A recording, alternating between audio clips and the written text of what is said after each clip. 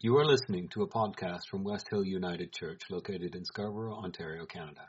These podcasts are made possible by the generous support of our listeners, volunteers, and members of our community.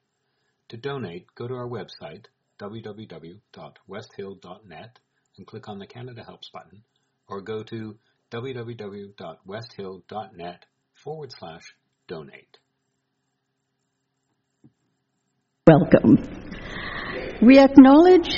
We wish to acknowledge that we are on the traditional territory of the Mississauga of the New Credit First Nations lands, which lands were previously occupied by the Seneca and Huron-Wendat First Nations.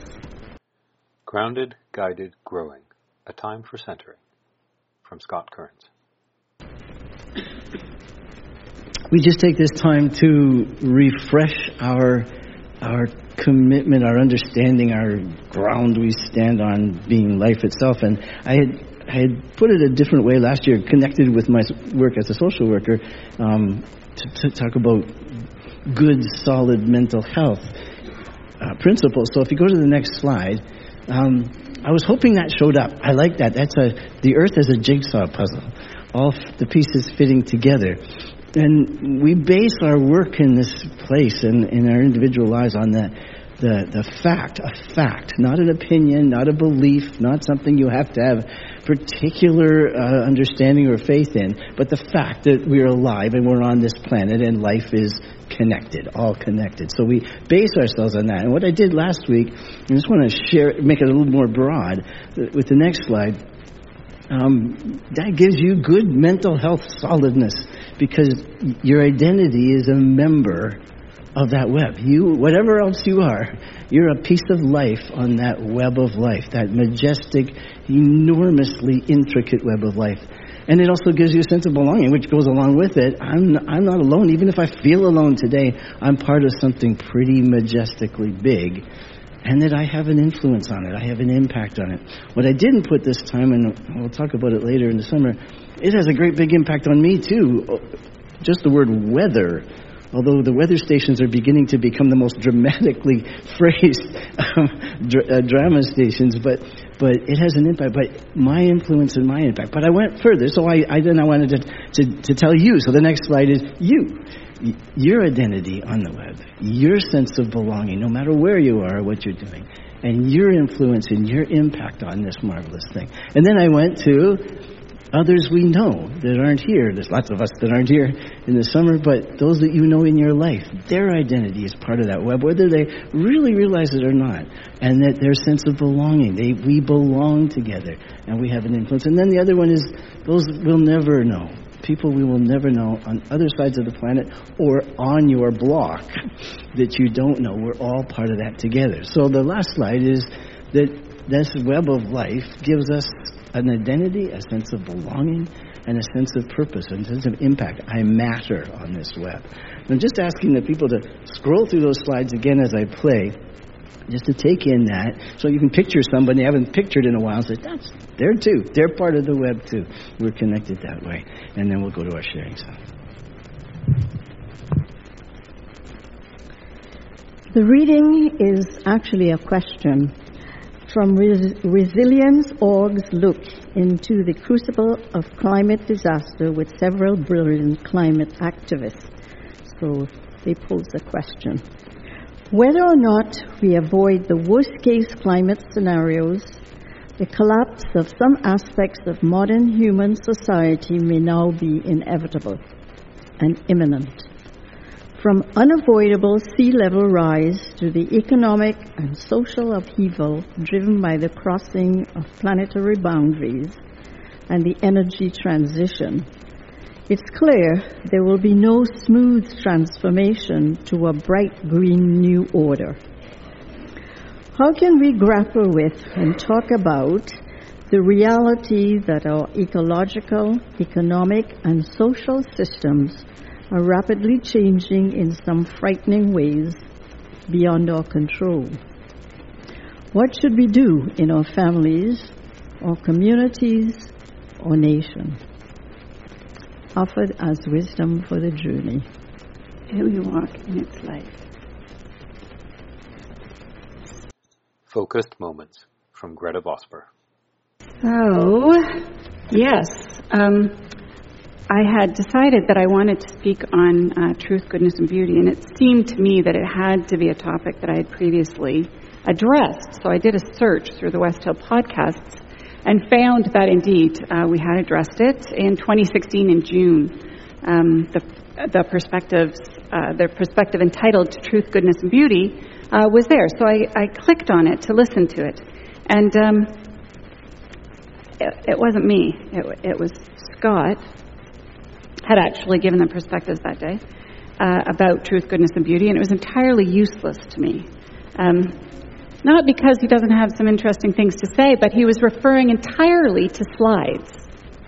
And I had no idea what was on any of the slides. So I'm unable to bring all that wisdom from June 2016 into our space today. But I will, I'm sure, touch on many of the things that he did touch on. The first one of which is that truth, goodness, and beauty, or truth, beauty, and goodness, however you'd like to put them, are known as the transcendentals. And Scott talked about transcendental meaning something beyond, right? And I'm not sure I think of it as something beyond, but rather something that cannot be measured, something that can't be dissected, something that can't, end up on a microscopic glass plate and explored, right? That these three things are something that go beyond our own human capacity to measure and explore. And so we find when we get into conversations about these things that they're about ideas rather than actualities. They're about different ways that different people behold different things, and so their meaning for other people will be very different, perhaps, than they will be for yourself when you mention that. They come close to what I often refer to as the sacred.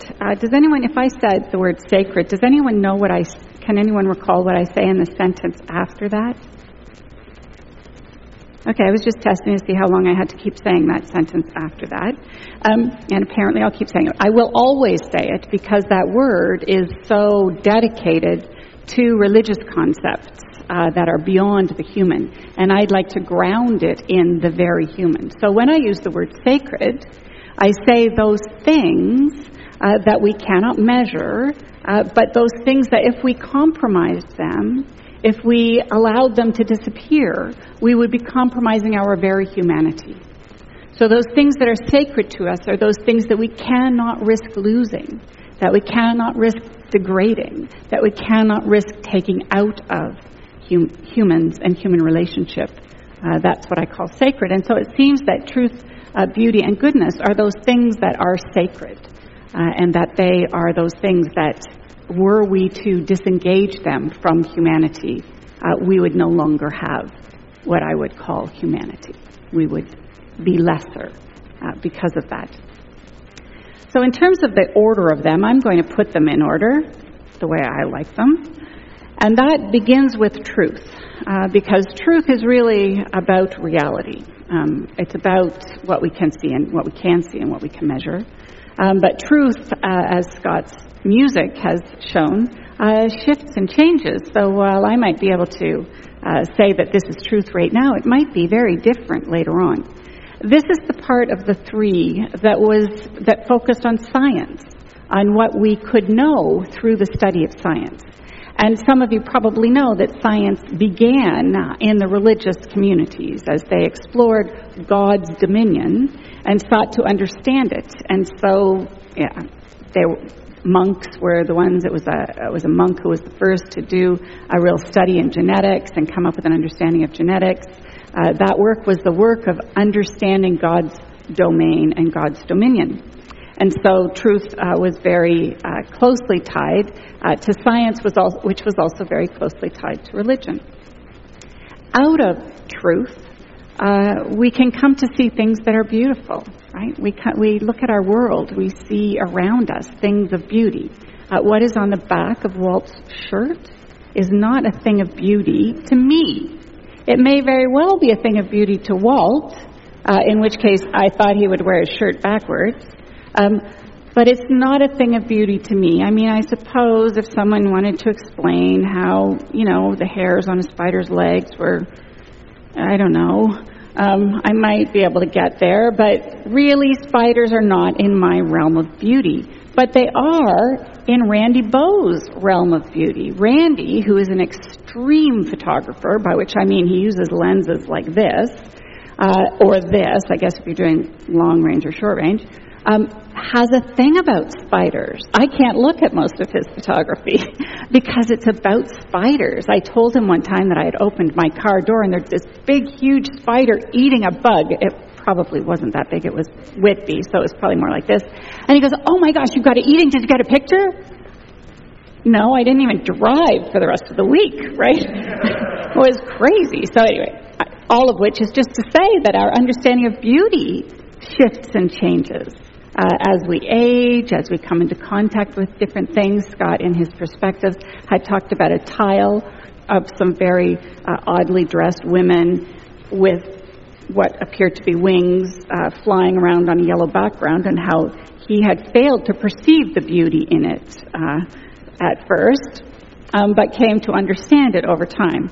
And when people come together, often their definitions of beauty, if they're very, very far apart, there is much to be gained. When we were on our garden tour yesterday, we parked a car and I got out and I said, "That is a beautiful building. It is elegant. The proportions are lovely. The colors are subtle." It's just, and Scott goes, "Oh my gosh, I'd be so depressed forever if I had to go live in that house," right? Like, we have very different understandings of what is beautiful. But once we come to understand what is truth and what is beauty for ourselves, then we figure out the good, because we want to protect those things. We want to protect the truths that ground our lives. And we will protect them perhaps closest that most of us have ever experienced is we protect them in conversations with our peers, with people we love, with those who work with us.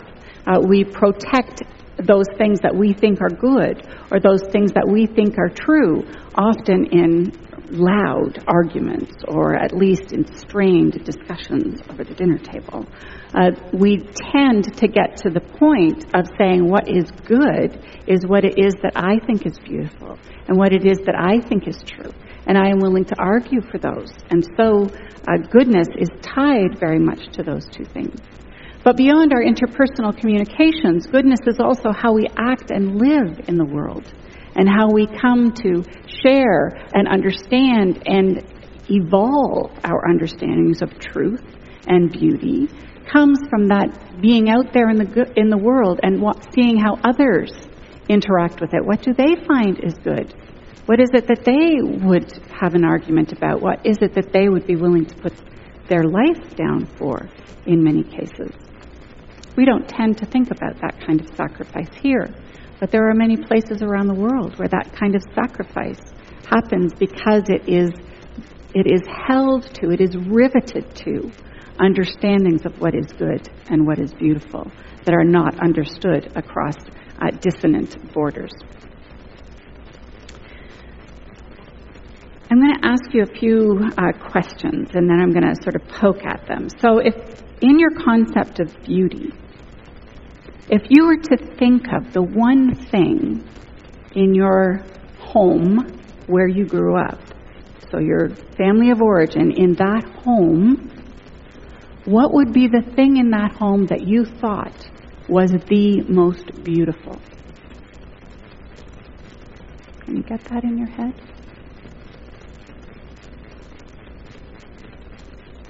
Yes, Walt, you were in your own home.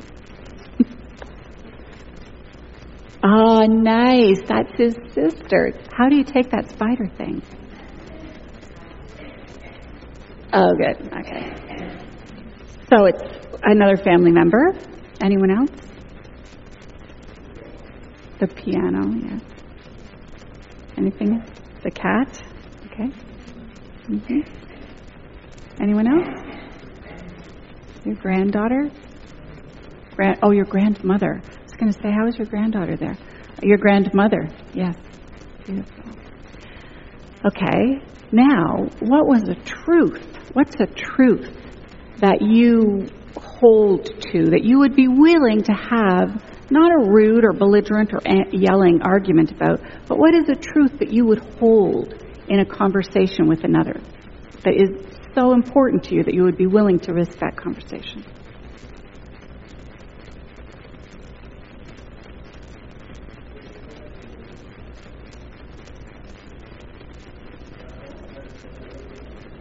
No, I'm sorry, I should have made that clear. Not in your early home, but just something generally about the world as we know it. Something, I'm sorry, thank you.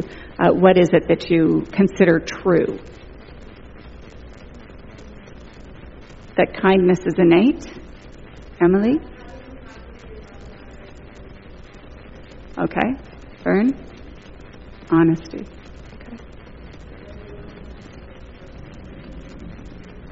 That everyone has worth no matter what their ability or disability. Okay? And now go to goodness. And I want you to think of 3 different things that have happened to you. What is the best thing in terms of good that you have ever done for yourself?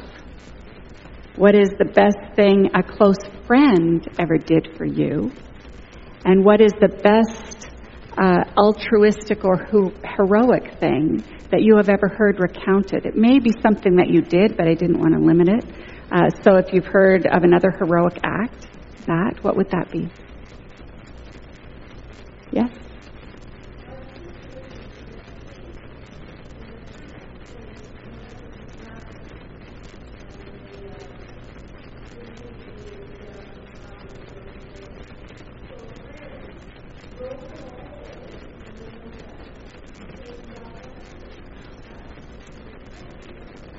Beautiful. Thank you. Anyone else? Yes, Mel?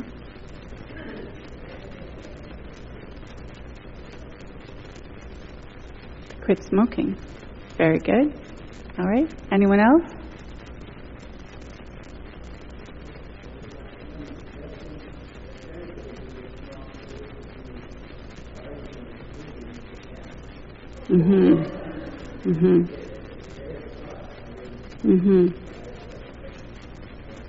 Right. Okay, and all those things that you've mentioned, the things that you think are true, the things that were good, and the things that were beautiful, if all of them either were not right or never existed or did not happen, but one of the things that ran through your head, all of them changed. Your idea of beauty changed, your idea of goodness changed, your understanding of truth changed. What would be the one thing that you would say you would have to go forward with, or nothing would be worth it?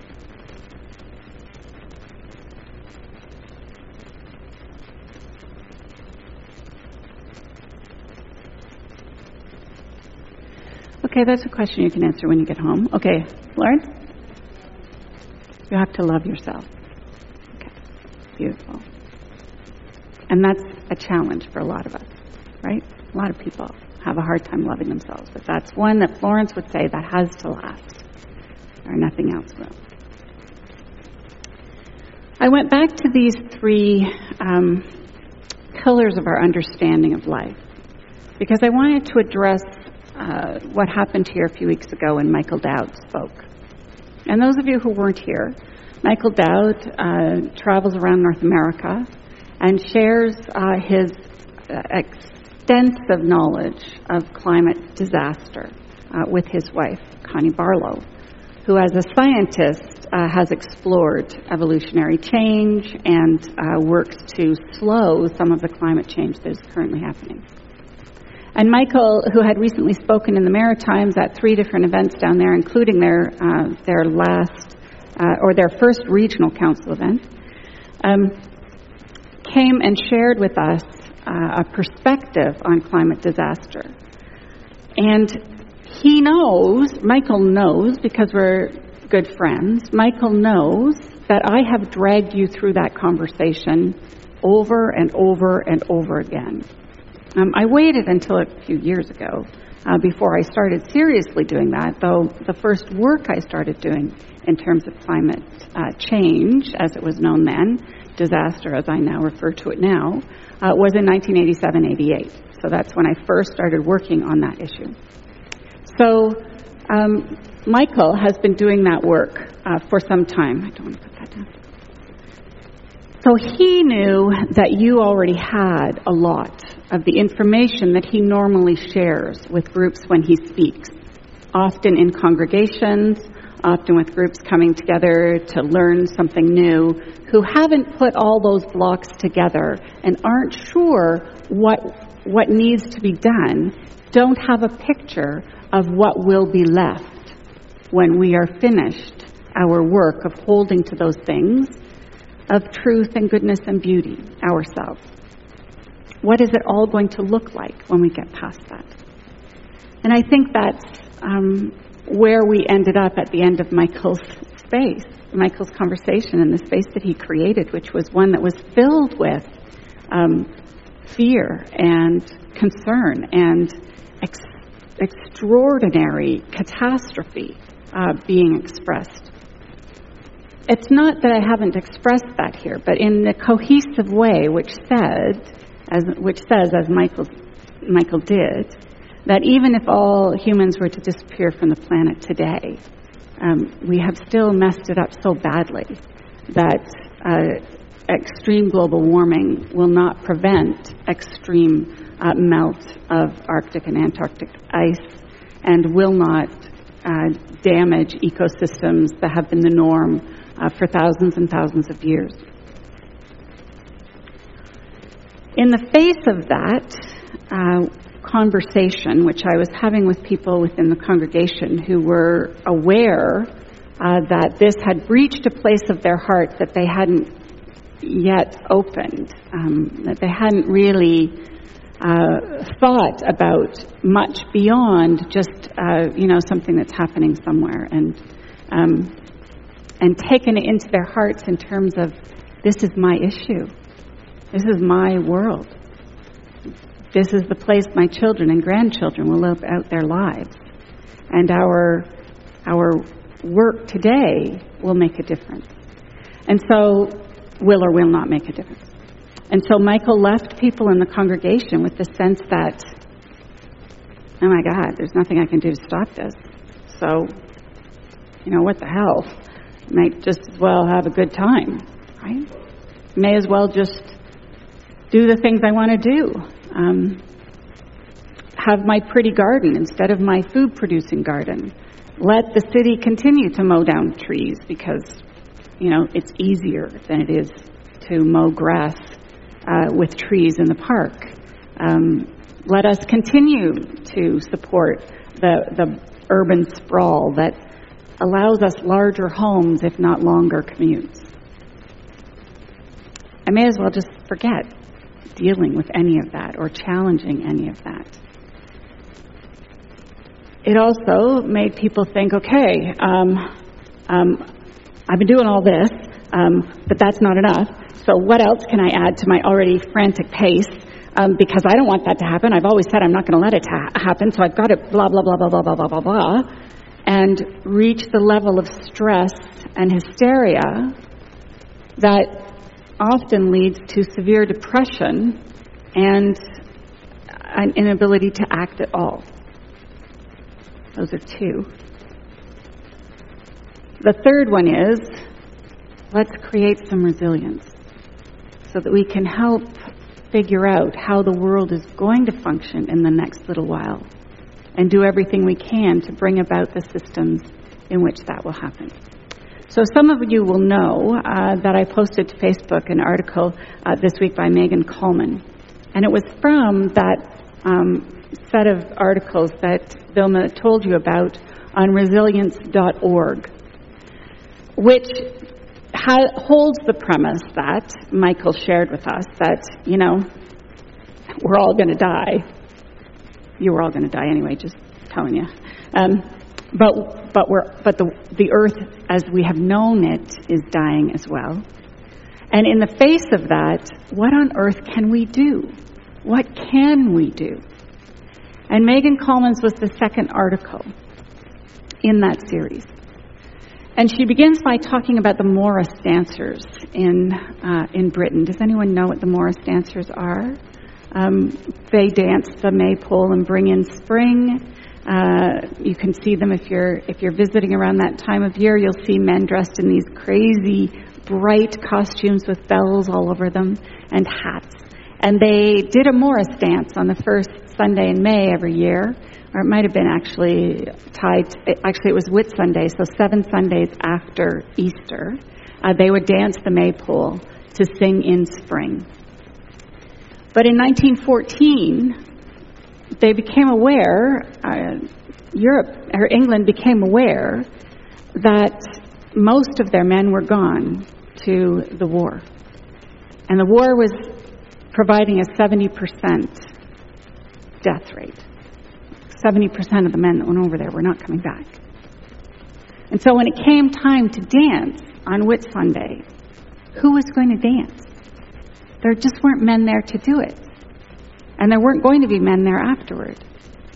So the women stepped up and said to those men who were still around, who were too old to go over to the war and who were too old to dance, teach us the dance. Teach me how to do the dance. Let me know how to do it, and I'll dance the Whitsun dance. Well, of course, that was not okay with a lot of people.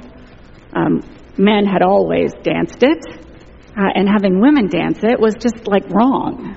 How could they possibly do that? How could they bring spring in the way that the men had done it, long beyond any memory of the communities?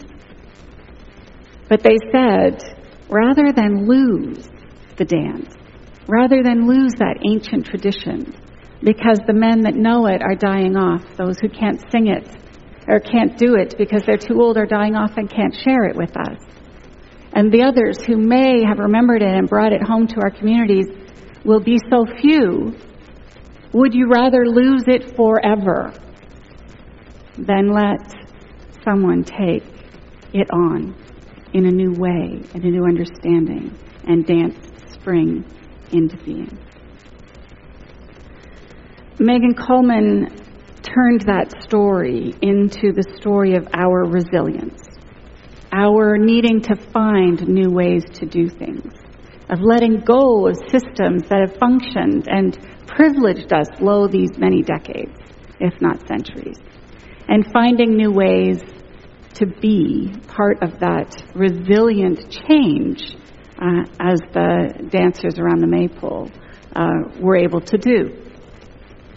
And she says that what is happening and what we're seeing happen is that most of us, not here, but most of the people in the world, because of the challenges coming down, those that know of them often retreat into their own story. They retreat into their own fears. They retreat into what is the easiest thing for them to do without rebuke, without censor, without embarrassment, is to just be who they are and live that out in a level that does not draw any ire from anyone. But Megan Coleman said the thing that is the most important thing for us is not to turn in on ourselves, but to turn outward to one another, to have the conversations that we may be afraid to have, to make longer tables, she says, so that more people can sit down for the conversation, to create resilient communities, to create communities where these kinds of things can be discussed, options offered, the ones that might be good enough to try, carried out, tested, taken to another community. That we have to learn to turn toward one another. And so this is the work that West Hill has been doing. We haven't been cleansing worship of theological language. We haven't been getting rid of a book that has more negative stories in it that tear our hearts than it does good stories that uplift us. It hasn't been denying the divinity of one man who walked this earth and everything that fell out from that belief. That's not what we've been doing. We've been turning toward one another. We've been calling one another into community. We have been inviting other people to hear our voice. Vilma's voice, Betty's voice, Frank's voice. We've been inviting people to hear that voice, to enter into conversation. And this is pretty much, I have to think about this. This may be the most important reason that I didn't get fired by the United Church of Canada. Because this is the United Church of Canada's work too. This is the work they have always undertaken. Stretching boundaries, refusing to draw a line, always saying, you belong, you belong, you belong, so that conversation could be richer, so that the voices that share their truths, what they understand as good, what beauty means to them, could be longer and deeper, and the choices that come out of them better. This is not the time for us to say, well, we weathered that one, let's just get on with our own little business. This is the time to say, this is the work that we must do here and in Oasis communities and in the United Church of Canada and in the Anglican community, which is broken-hearted at this point. This is what we need to do. We need to be witnesses to the beauty and the goodness and the truth that comes to each of us when we turn toward one another. And so I invite you to be about that work in your personal lives, in the circles in which you engage beyond this place, here, within our denominational structure. I invite you to be about that work.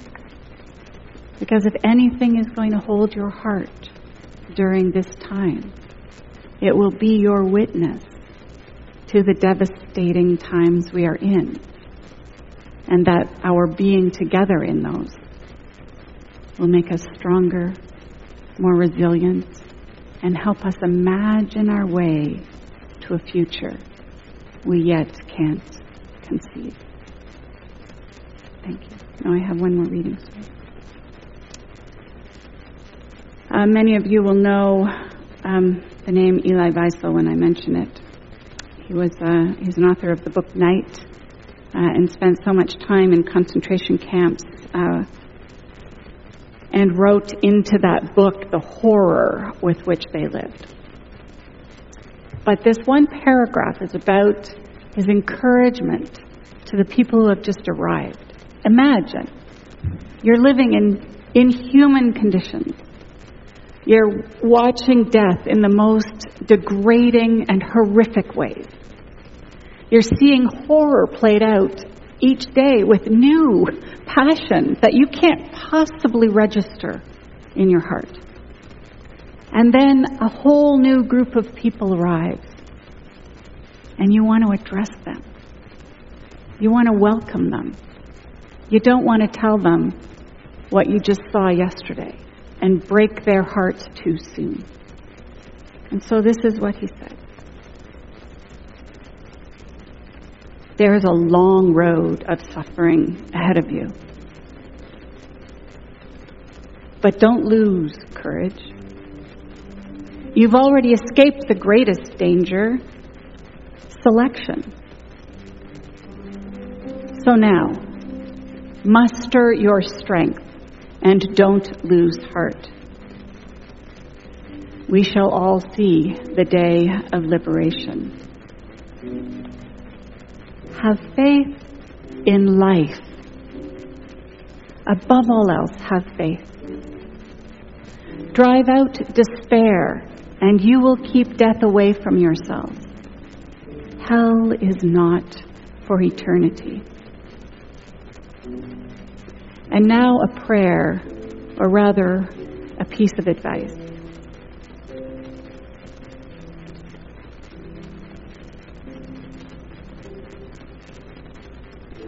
Let there be comradeship among you. We are all brothers and sisters, and we are all suffering the same fate. The same smoke floats over our heads. Help one another. It is the only way to survive.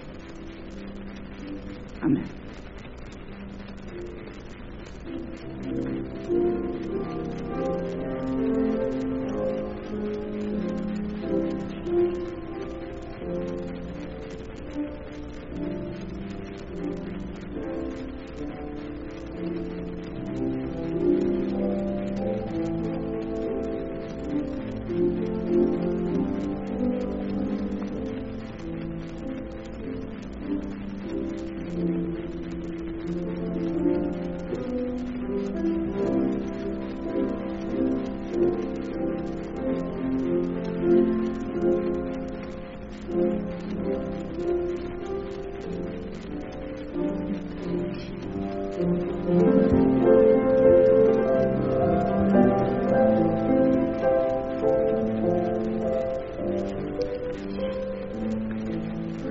There's this thing about broken hearts.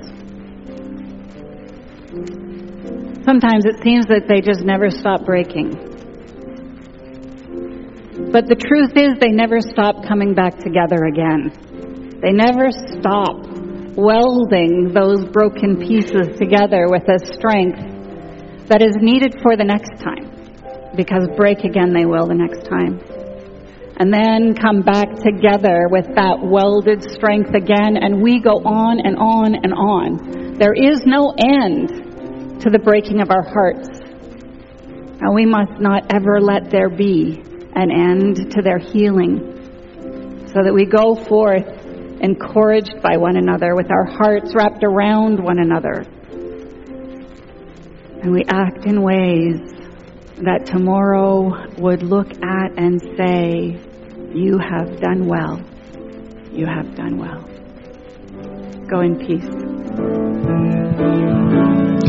May love abound, may love prevail within and all around us. For only as we live by love will lasting peace surround us. You have been listening to a podcast from West Hill United Church located in Scarborough, Ontario, Canada. These podcasts are made possible by the generous support of our listeners, volunteers, and members of our community. To donate, go to our website, www.westhill.net, and click on the Canada Helps button, or go to www.westhill.net/donate.